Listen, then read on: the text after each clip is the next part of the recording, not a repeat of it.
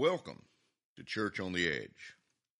And as we begin today, I want to share with you just how much I am enjoying doing these podcasts. For 36 years, I taught from the church pulpit, the seminary lectern, and in various settings for conferences in places like Uganda, India, Thailand, Myanmar. I've taught on the edge of jungles where elephants would from time to time come crashing through fences and trample crops. Now, to be fair, that never happened while I was teaching, but it did happen enough that I kept one eye on the conference participants and one eye on the nearby jungle. By the way, here's a factoid for you. Elephants love tea, at least tea plants, and it's becoming a real problem in India. I've taught in villages where cobras were worshipped as gods. In fact, I used to have a video recorded by one of the pastors I used to teach in India. It was a video of a baby in the middle of a circle of people. And in that circle with that baby was a cobra snake, approximately about 5 feet long, and it struck the baby repeatedly on its head as the villagers watched. I asked my pastor friend what was going on, and he told me that they wanted to see whether or not the baby was a god. Now, you may find this surprising, but I went on to ask him. I said, I guess the baby died. He said, no, the baby lived. And the reason is, and you can see this in the video, the cobra struck the baby on its head repeatedly. But that skull area, that bone, actually protected the baby from the poison of the cobra. And I guess the villagers began to worship the baby. I don't really know. Anyway, I tell you, I've had some incredible experiences in all kinds of settings where I've shared God's Word. I remember many, many years ago, a church that had invited me to preach for a week of revival meetings is what they called it. And the last night in my message, I mentioned something about the second coming of Christ, and it was something that the pastor of that church evidently did not agree with. And so the pastor, along with a group of his leaders, came down to the front while I was preaching, and they knelt down right in front of me, and they prayed the entire rest of the message, vocally. Not loud, whispering, but it was vocal, and I want to tell you, it was unnerving, to say the least. But I share all of that with you today to say this. The podcast setting, this particular podcast setting, is like nothing I have ever done before. I've done some podcasts at Seoul International Baptist Church, which was a part of the Hawaii Pacific Baptist Convention. I did a 10-minute daily podcast called Hang 10. We had a little intro with the ukulele and the sound of waves in the background, kind of that Hawaii beach setting, laid back. And I enjoyed doing it. We had an excellent sound room and fantastic equipment to do those recordings. But it was nothing like what I'm doing now. I'll tell you, this is just a simple home-produced podcast. And again, it's a podcast that I am enjoying every single minute of. And I want to tell you what I'm enjoying the most. I'm really enjoying being able to share some things that, frankly, I could never really share when I was a public pastor and seminary professor. The truth is we all have our private lives, and those of us who have more public-type jobs, especially those of us who are ministers and other positions, we have to walk a fine line sometimes in what we say and what we don't say in our public settings, what we share and what we decide is best not to share. I'll give you an example. Apart from some youthful comments when I was a very young pastor, youthful comments regarding politics from the pulpit, I stopped sharing anything related to politics. Now, this was especially important in my church in Seoul, where we had United States citizens who were both diehard Republicans and strong Democrats. They came from different traditions. We had citizens from socialist countries and from communist countries. I mean, we had all kinds of ideologies in our congregation.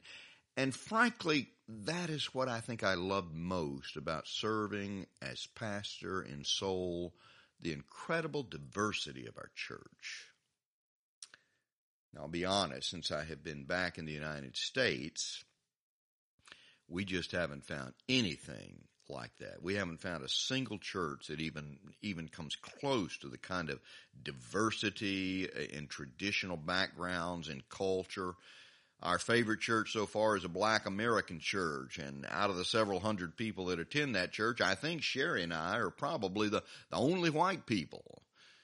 But having been a minority for so long in Asia, that doesn't bother us, and in fact, we're getting to know our Black American brothers and sisters, and we are thoroughly enjoying building these relationships. But back to what I was saying. These podcasts are giving me the opportunity to say some things and to be more open about my own life and my own beliefs, which in a lot of churches, frankly, some of those things would not have been so wise to share. But, and this is important, now that I'm free to share more openly, I really believe that I'll be able to connect with and encourage a lot of my listeners in your commitment to Christ and on your personal faith journeys. All that just brings us to today's episode, which is entitled The Landmarks That Define Us. You may recall from a previous episode in this series entitled Journey of Faith that we mentioned that all faith journeys have two things. What? They have detours and they have landmarks. Times when we miss God or frankly just walk away from the life God through Jesus is calling us to live. And we've talked about Abraham and how Abraham followed God to the land of Canaan, which God promised to give to him and his descendants. And it was there that Abraham built an altar to the Lord. That was a landmark.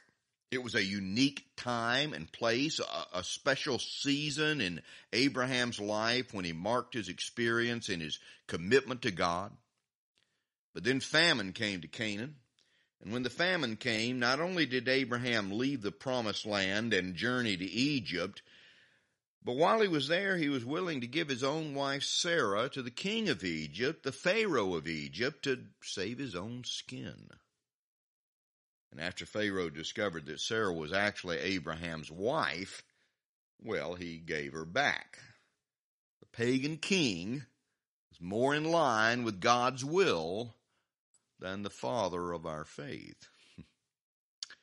And frankly, that kind of thing, unbelievers, non-Christians being more in tune with God's will than believers, that kind of thing is still going on today.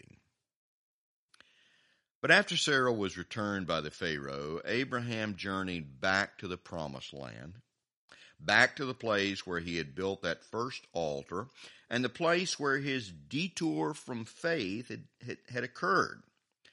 And Scripture tells us in Genesis chapter 12 that it was there that Abraham called once again on the name of the Lord.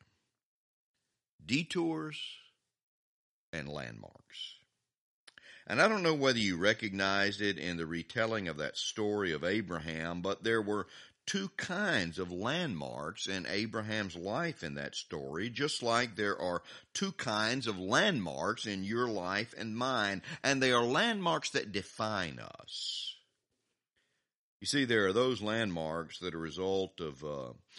they result in our lives from returning from a detour. And once we return from that detour, we call again on the name of the Lord. And let's be honest, all of us have detours. Probably the most famous detour story in all the Bible is the story of the prodigal son.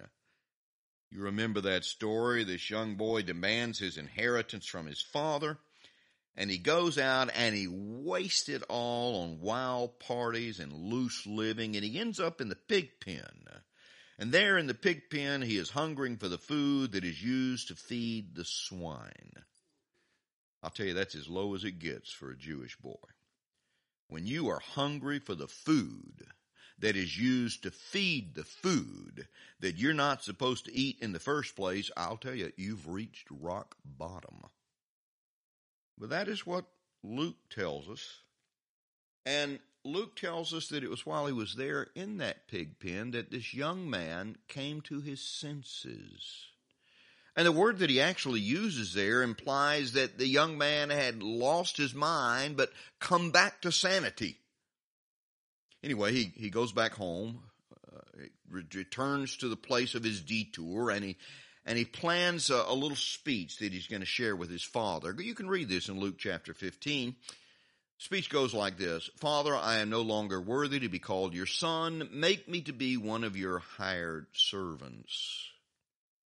But his father, who ran down the road to meet him and threw his arms around this dirty, smelly boy with pig stink all over him, his father cuts him off in the middle of his speech. He says, Father, I'm no longer worthy to be called your son. And the father cries out, bring the robe, bring the sandals for his feet and the ring for his finger. Kill the fatted calf. Tonight we celebrate.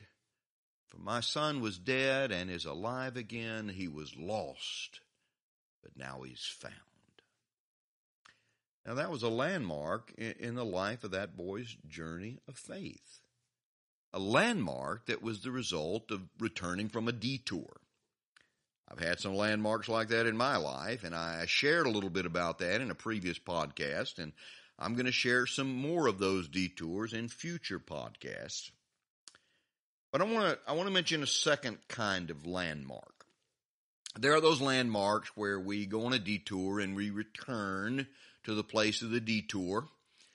But there are other landmarks that are not the result of detours, but rather landmarks that are the result of a unique season in our lives, a unique time or experience, a defining moment, if you will.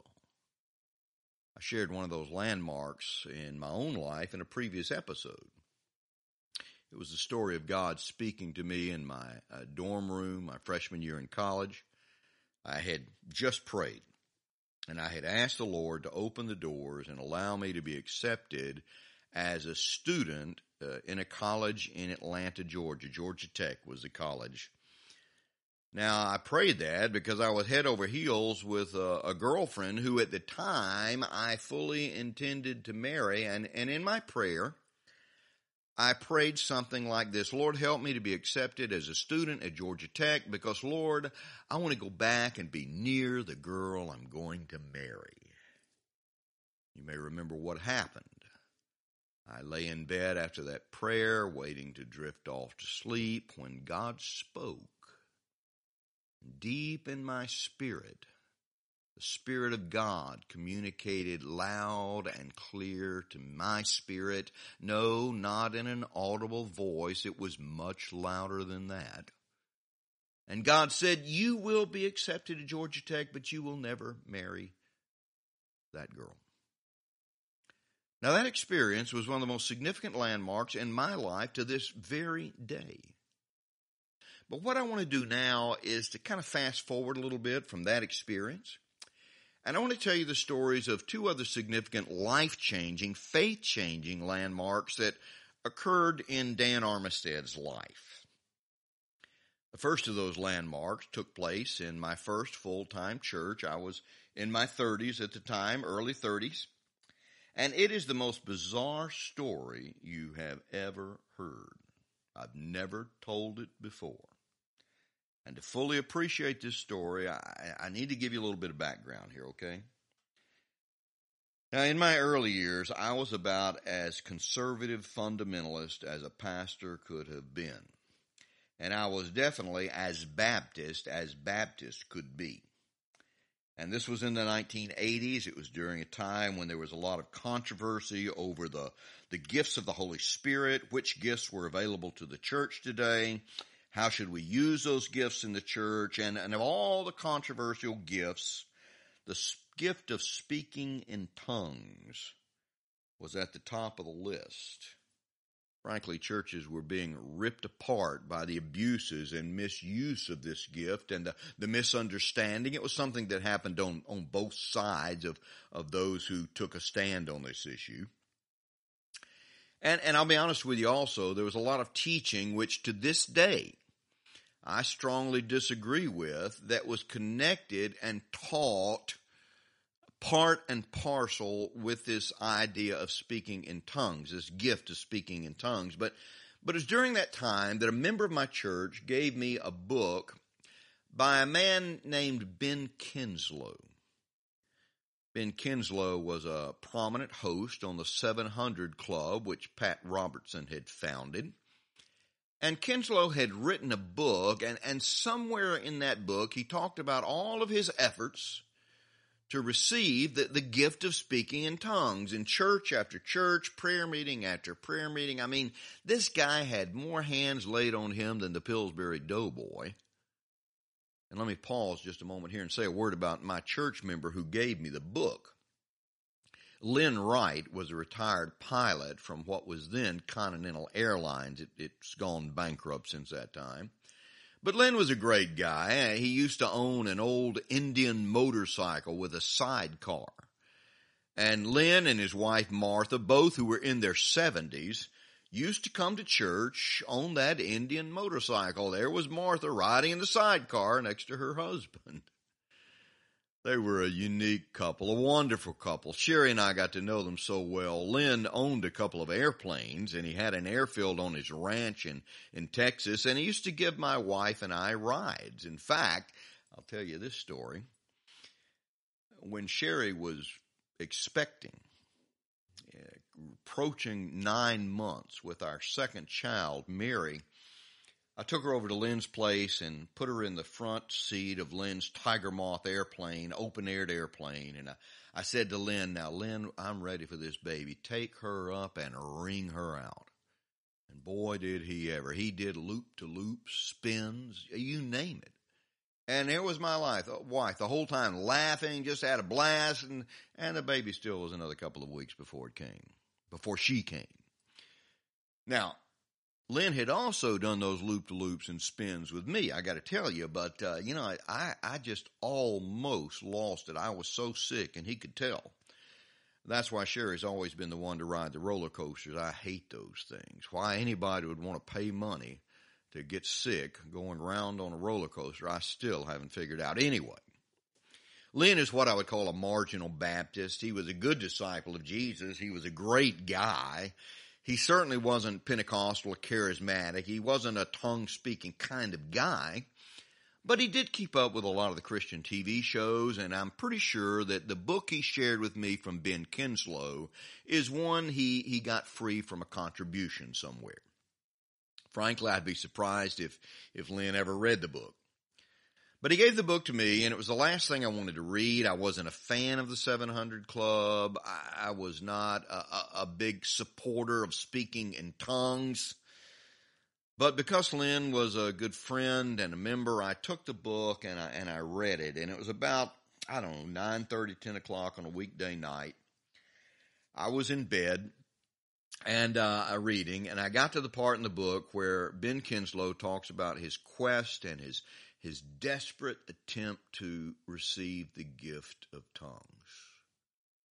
And he finally got the gift. He finally was able to speak in tongues. And I'm reading this story, and I'm going to be honest, okay? I'm thinking to myself, man, I am so far away from this guy's theology. And that's when God spoke. Now, I want you to listen to me. It was just like that time in my dorm room a couple of decades before. God's voice was as plain as day as it erupted in my spirit. And God said, I have that gift for you. I tell you, the Lord does have a sense of humor, doesn't he? I was in bed, but I got up and I went to my study on the other side of the house, and I got down on my knees and I said, Lord, if you have that gift for me, I'll receive it. And lo and behold, I opened my mouth and began speaking profusely in another language, in tongues. tongues. I have that gift to this day.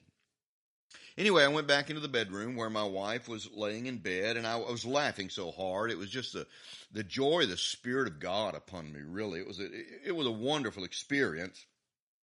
But I was laughing just uncontrollably, and I told Sherry what had happened. And ever since that day, again, I've had the gift of speaking in tongues. My wife, by the way, does not have the gift. And it's not something we're seeking for her. We're certainly not worried about. She has been my mainstay and my spiritual rock all these years.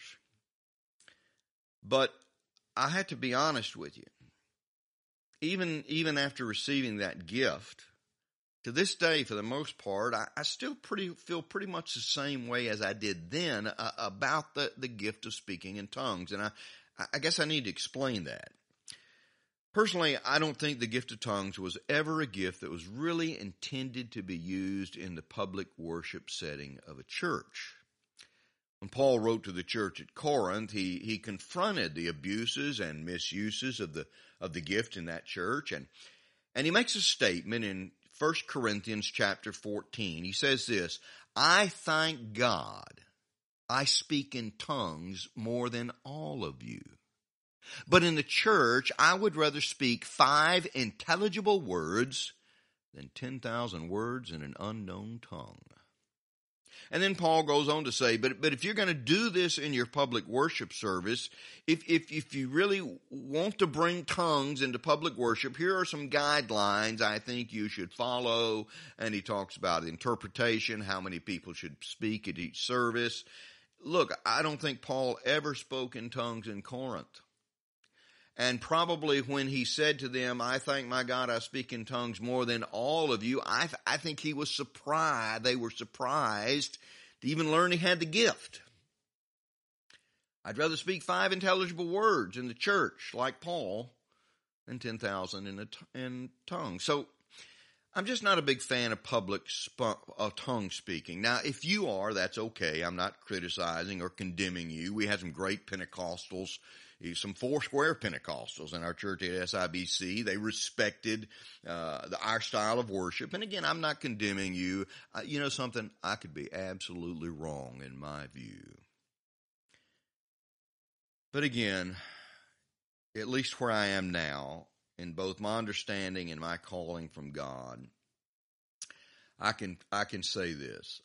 I don't believe that sharing that story with my Baptist congregations through the years would have been a very wise thing to do.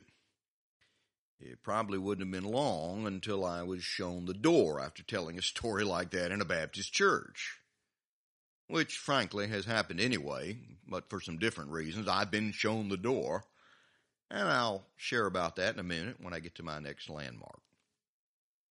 But that gift of tongues and the manner in which I received it was a major landmark in my life. And here's what I think was the most significant result of that unasked for gift in my life in ministry. It stretched me. And I began to realize that in my rigid, conservative Baptist ways, I was missing a lot of what God was doing in His church. And I began what became a lifelong journey of just opening up to whatever God had for me and wherever it was found. And I began to learn that camps, religious, ideological, political, whatever, camps were not really where God was calling His people to pitch their tents. I mean, I'm embarrassed to say this, but I used to think the Methodist Church, which at one time I belonged to, was just filled with a bunch of people destined for hell. Again, I know that's horrible, and I'm embarrassed to say it, but that's the kind of thinking that was driving me, and frankly, that's the kind of thinking that's still out there in so many circles of theology today. And just to be clear for my Methodist friends listening, you're just fine. I love you all. We had a lot of Methodists attending our Baptist church in Seoul. In fact, hadn't thought about this, but I want to tell you a story. It's a story based on a joke that my Methodist aunt, Aunt Caroline, once told me. And the story goes something like this. I was in a meeting with the leadership of our church many, many years ago. And I was sitting next to the chairman of the deacons, who also happened to be a good friend. And the deacons were debating some silly issue. I can't remember what it was, but we were both, the chairman and I were both kind of bored and rolling our eyes at it. And so I just kind of leaned over and I whispered this joke that my Aunt Carolyn had told me to our chairman of the deacons. Robin, I said, what's the difference between Methodist and Baptist? And he shrugged his shoulders. And I told him, I said, well, the difference is that Methodists speak to each other in the liquor store. And I want to tell you, my friend, the chairman of the deacons, Robin, he just lost it. You know that suppressed laughter when you're in a public setting and you really don't want to laugh out loud, so you're trying to just keep it in, hold it in, suppress it. Well, that's what my friend Robin was doing, and somehow he managed to get through that meeting with just out completely cracking up in front of all the other deacons. And so afterwards, I followed him out to his car as everyone was leaving, and I asked him, I said, what was going on with you? I said, I know it was a funny joke, but it wasn't that funny. And so Robin told me the night before our meeting, he had bought a bottle of wine at the liquor store. And as he was walking out the door, another one of the church leaders, another one of the deacons, was walking in. And he said, Pastor, I looked one way and he looked the other, and neither one of us said a word. Now, that's a joke I never told from my Baptist pulpit, and that's what I love about these podcasts. But back to what I was saying, that experience, that landmark in my life of speaking in tongues, it stretched me. And it got me outside of that rigid camp theological thinking that has ended up making me a much better follower of Jesus. More open to what God is doing in my life and the lives of other followers of Jesus. Less critical, less judgmental, and more able to see God at work in people and places that I never imagined. But now let me fast forward. And I want to share with you another landmark that to this day continues to guide me on my walk of faith. It was the evening of October 17th, 2004. And I had been so distracted by conflict and division and infighting in the church that I served that I had no idea. I just hadn't been keeping up with the news, and I had no idea that there was a total lunar eclipse set to occur the evening of October 7th, 2004. My wife and I had just come home from what was known as a town hall meeting at the church. There's a lot of turmoil again, as I mentioned, and when I arrived in the church back in 1995, that church was just barely hanging on. It was almost dead, almost ready to close the doors. In fact, the church had voted just a few months previously on whether or not to merge with another dying church in the town. Both churches were filled with older members who were dying, and there were no new people, no younger people coming into these churches to help sustain them and help them move forward. So anyway, they took a vote whether or not to merge with this other church, and the vote to merge failed, and they decided to call a pastor, which happened to be me. That was 1995. 9 years later, what had once been a dying church was now a thriving church. We were filled with young adults and children. We had a strong youth group. We had remodeled a 1950s education building and had this state-of-the-art children's ministry. The papers came and did a whole article on it, both in Atlanta and in the city where I lived. We had a movie room, a puppet room, a bedroom encampment for the kids. We had a creation station where children worked with their hands, and the children loved it, and the ministry was incredible. And although we continued with the tradition of hymns sung to the piano and the organ, we also made some changes in the worship service. For part of the service, we sang praise songs, and we sang those songs with a guitar. Again, we still sang the hymns with the piano and the organ, but for part of the service, praise songs with the guitar. But, and this is a story in all too many churches, the older members of the church felt threatened, and they felt like they were losing their church. So many new people were coming in. New leaders were being elected. This is just not what our church is supposed to be like. If I heard that statement one time, I heard it dozens of times. One older lady actually would get up from her seat when the guitar started playing, and she would leave the auditorium while motioning other guests to follow her. That same lady cornered the guitar player, who's one of the finest young men I've ever known, young, new, fresh in his Christian walk, but she cornered him one day and she said to him, she said, "You are nothing more than a tool of the devil."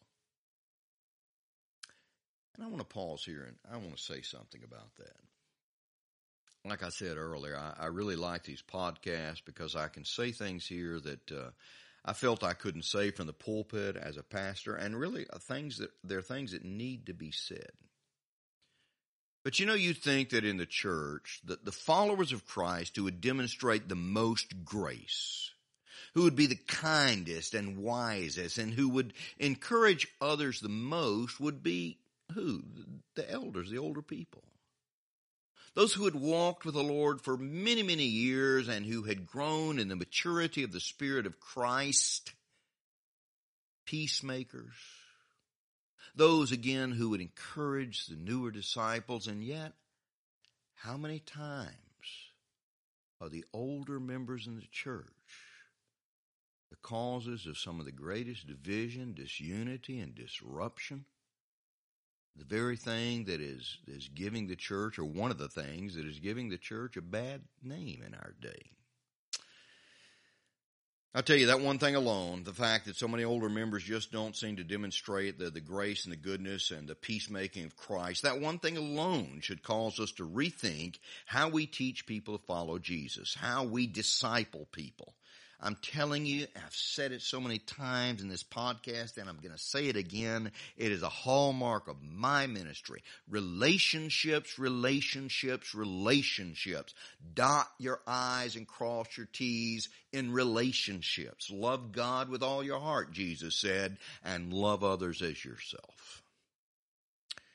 Well, anyway, because of this disruption in the church, the leaders of the church had decided to call a special town hall meeting. That's what they were calling it, to air out some of the issues and problems. And I want to tell you, it was a disaster. I've never seen anything like it. It was ugly. It was unchristlike. It was heartbreaking. And my wife and I left that meeting that night just crushed. I was still the pastor, but the writing was on the wall. Frankly, I knew that if I stayed and if it came down to a vote, I more than likely would continue to stay as the pastor, but the church would continue to be divided. And so I knew that the time was fast approaching when I had to leave. We drove home, parked the car, and sat looking up at the stars and the moon. And as we prayed and asked God what in the world had happened and what was in store for our ministry, how it had come to this, while we were doing that, totally unexpected, that full lunar eclipse began. And we sat in absolute wonder. Now listen, I know people around the world watch this eclipse, but as far as Sherry and I were concerned, that eclipse that night was a personal message from God written in the heavens just for us. And it marked a significant event in our lives and our ministry. It set into motion a series of events that ended up leading us to Seoul, Korea, and the greatest 12 years of our lives in ministry, times where we grew so much spiritually. It was a landmark.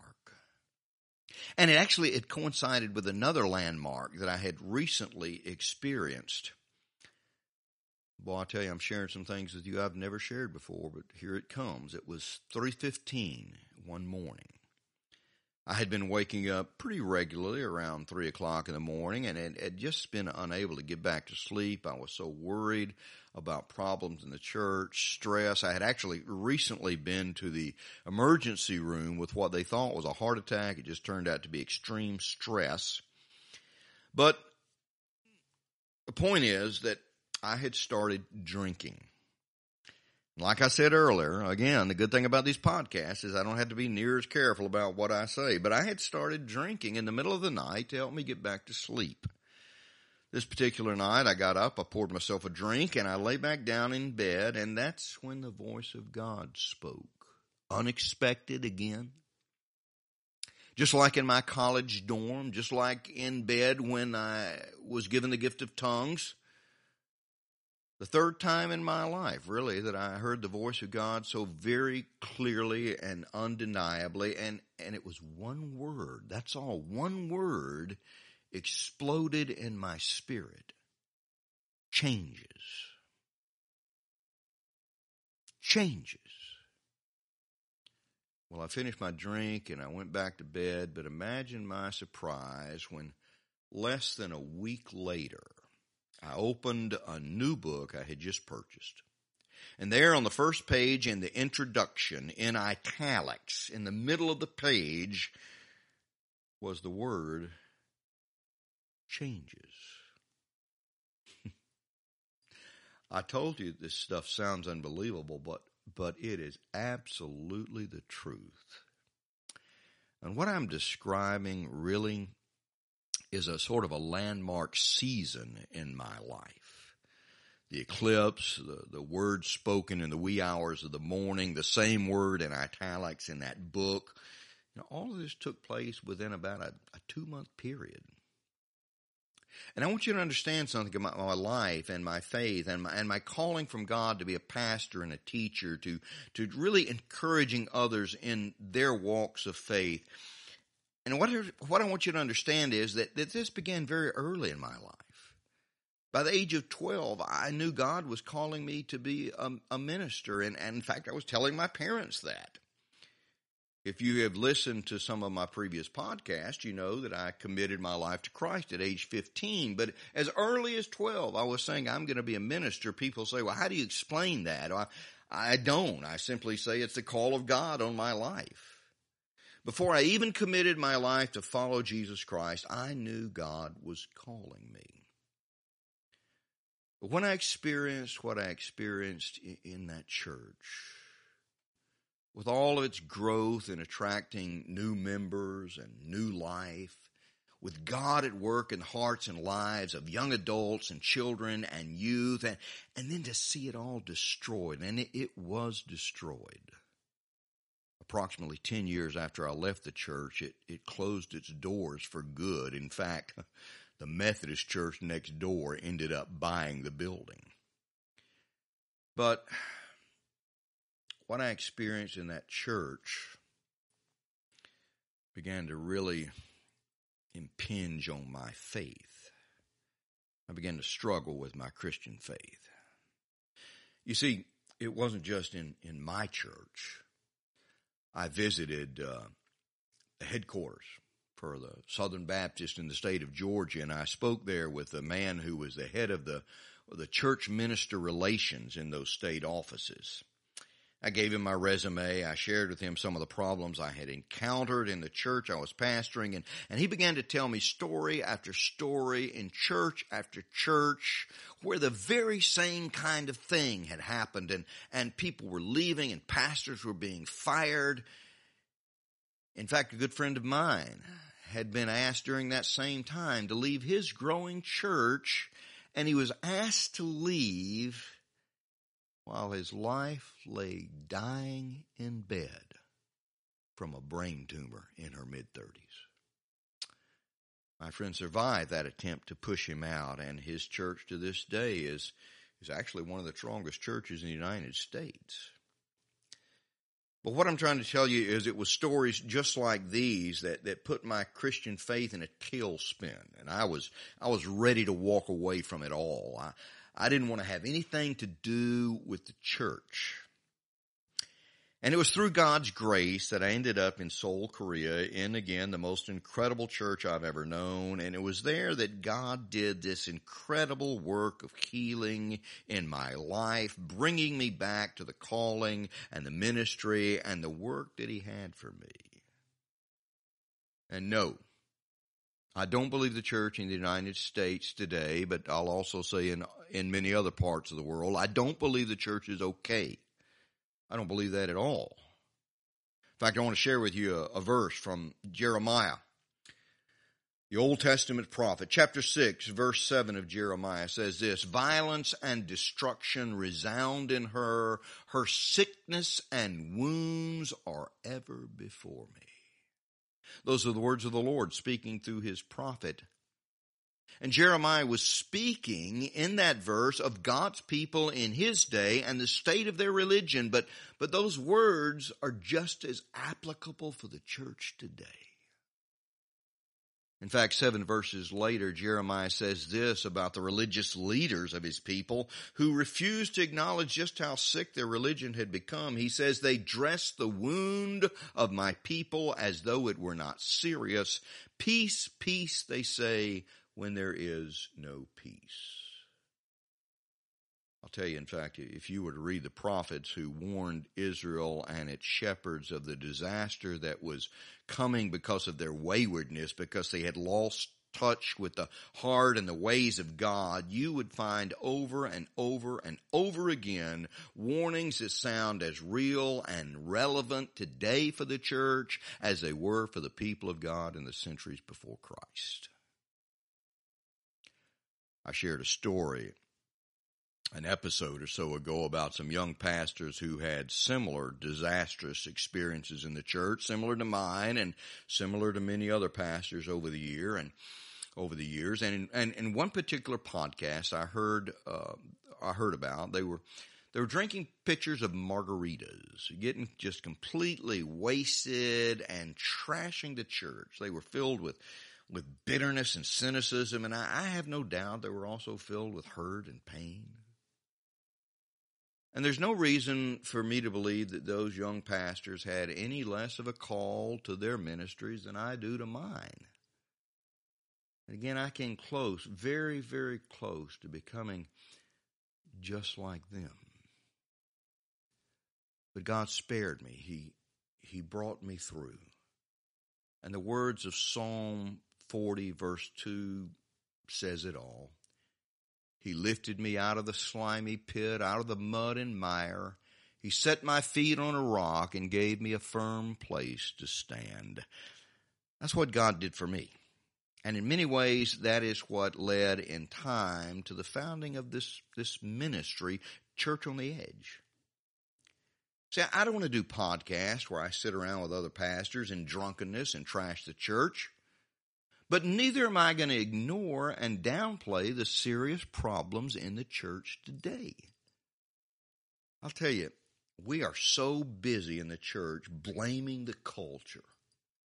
LGBTQ, legalized abortion, Hollywood, the liberal news media, other Christians who are saying things that we don't like or that we don't want to hear, maybe even that we disagree with, and along all that, we are just incensed as white Christians over movements like Black Lives Matter. I just read an article on that this morning. We're scandalized at the thought that our government might even consider, now these are Christians, we're scandalized that our government might even consider outlawing or curtailing the sale of automatic weapons used to kill large numbers of people at one time in post offices and mini marts and schoolhouses. These are the things church folks are known for in these days. When I say church folks, look, I'm including me. When people hear I'm a Christian, when people hear I'm a Baptist and evangelical, they automatically assume that this is my position, this is where I stand on all of these things. And yet none of these things are as great a threat to the church today as Christians who believe that the problem comes from without and not within, and whose allegiance to Jesus Christ has been tainted, distorted, perverted by equating that allegiance with all these other things. No, I'm not going to leave the church, but I'm not going to stay quiet about the fact that the enemy is within, not without. And I'm far from the only one who feels this way. And I tell you, I live with and I carry this burden. I carry it almost 24/7. It's a burden that I can't put down because I care too much about the church. And because that faith that I almost abandoned has come roaring back with a freshness and a clarity I've never known. It's not a faith in the institutional church. It's a faith in a living Lord. And to follow him means that I've got to be willing to speak up and speak out regardless of the cost. And it's my prayer daily that somehow through these podcasts and my books and writings that God would speak to and encourage others who are struggling in these days when the church is so sick. Some, like those former young pastors doing their Margarita podcast, they need to hear that they're absolutely right. The church is messed up in many places and in many ways. But there's something greater than the broken down institution of the church. And that is its Lord, who in the scriptures is said to be the bridegroom of this dirty, compromised bride. I listened to an interview recently with Alice Cooper, the famous rock star, who happens to be a strong, professing Christian. And Alice Cooper said something in that interview that really struck me. He was quoting his wife of over 40 years, who is also a strong follower of Jesus. And she had said this about marriage. She said, marriage is two dysfunctional people who refuse to give up on each other. I think that's true. I know it's true in my marriage. Now, but I'd like to change that, change it a little bit and apply it to the church and the relationship of the church with the bridegroom, Jesus. Because you see, while the church today is definitely highly dysfunctional, Jesus, our Lord, the groom, is not. And he's not giving up on his church. It may very well be that, like the nation of Israel, the church as we know it today may need to die, and that's okay. Because Christ is here. And he's ready to breathe new life, resurrection life into his church and his people. And my prayer for those of you who are listening to this podcast is that you would experience a landmark in your journey of faith that would change you and propel you forward in faith and trust in Jesus Christ and following him as a peacemaker, someone helping to heal the wounds and divisions in the church and in our nation. You may even be on a detour. You may be cynical. You may be embittered and angry and hurt at the church. You may even have walked away from your faith in Christ. Look, I understand. But as someone who has been to the edge and almost taken that long plunge down and come back again, I want to encourage you to cry out to God and to ask him to help you to get back on the journey. Now, I don't know where that journey will lead for you. For one of the former members of our church in Seoul, it has led him to begin a house church. And those attending his house church are not exactly the kinds of people you would find in most churches today. But they are meeting with this young man and his wife, and they're sharing openly and honestly about their struggles. They're asking for the help of Christ, and through it all, they're helping each other on the journey the way we were meant to do. And so I just want to say that right now, I'm reaching out to some of you who have fallen and you're struggling to get back up. Maybe you're even struggling with the desire to get back up. But I want to tell you, I'm offering my hand to you through these podcasts as best I can. I'm offering my hand as someone who has felt and still feels the pain of a broken church. I'm not asking you to do anything else. I'm not asking you to do anything else but to call out to God, even in your doubts, even in your bitterness, to call out to God and ask Him to help you find the faith to get back on the journey that He's called you to with Christ. This is Dan Armistead. Thanks for listening.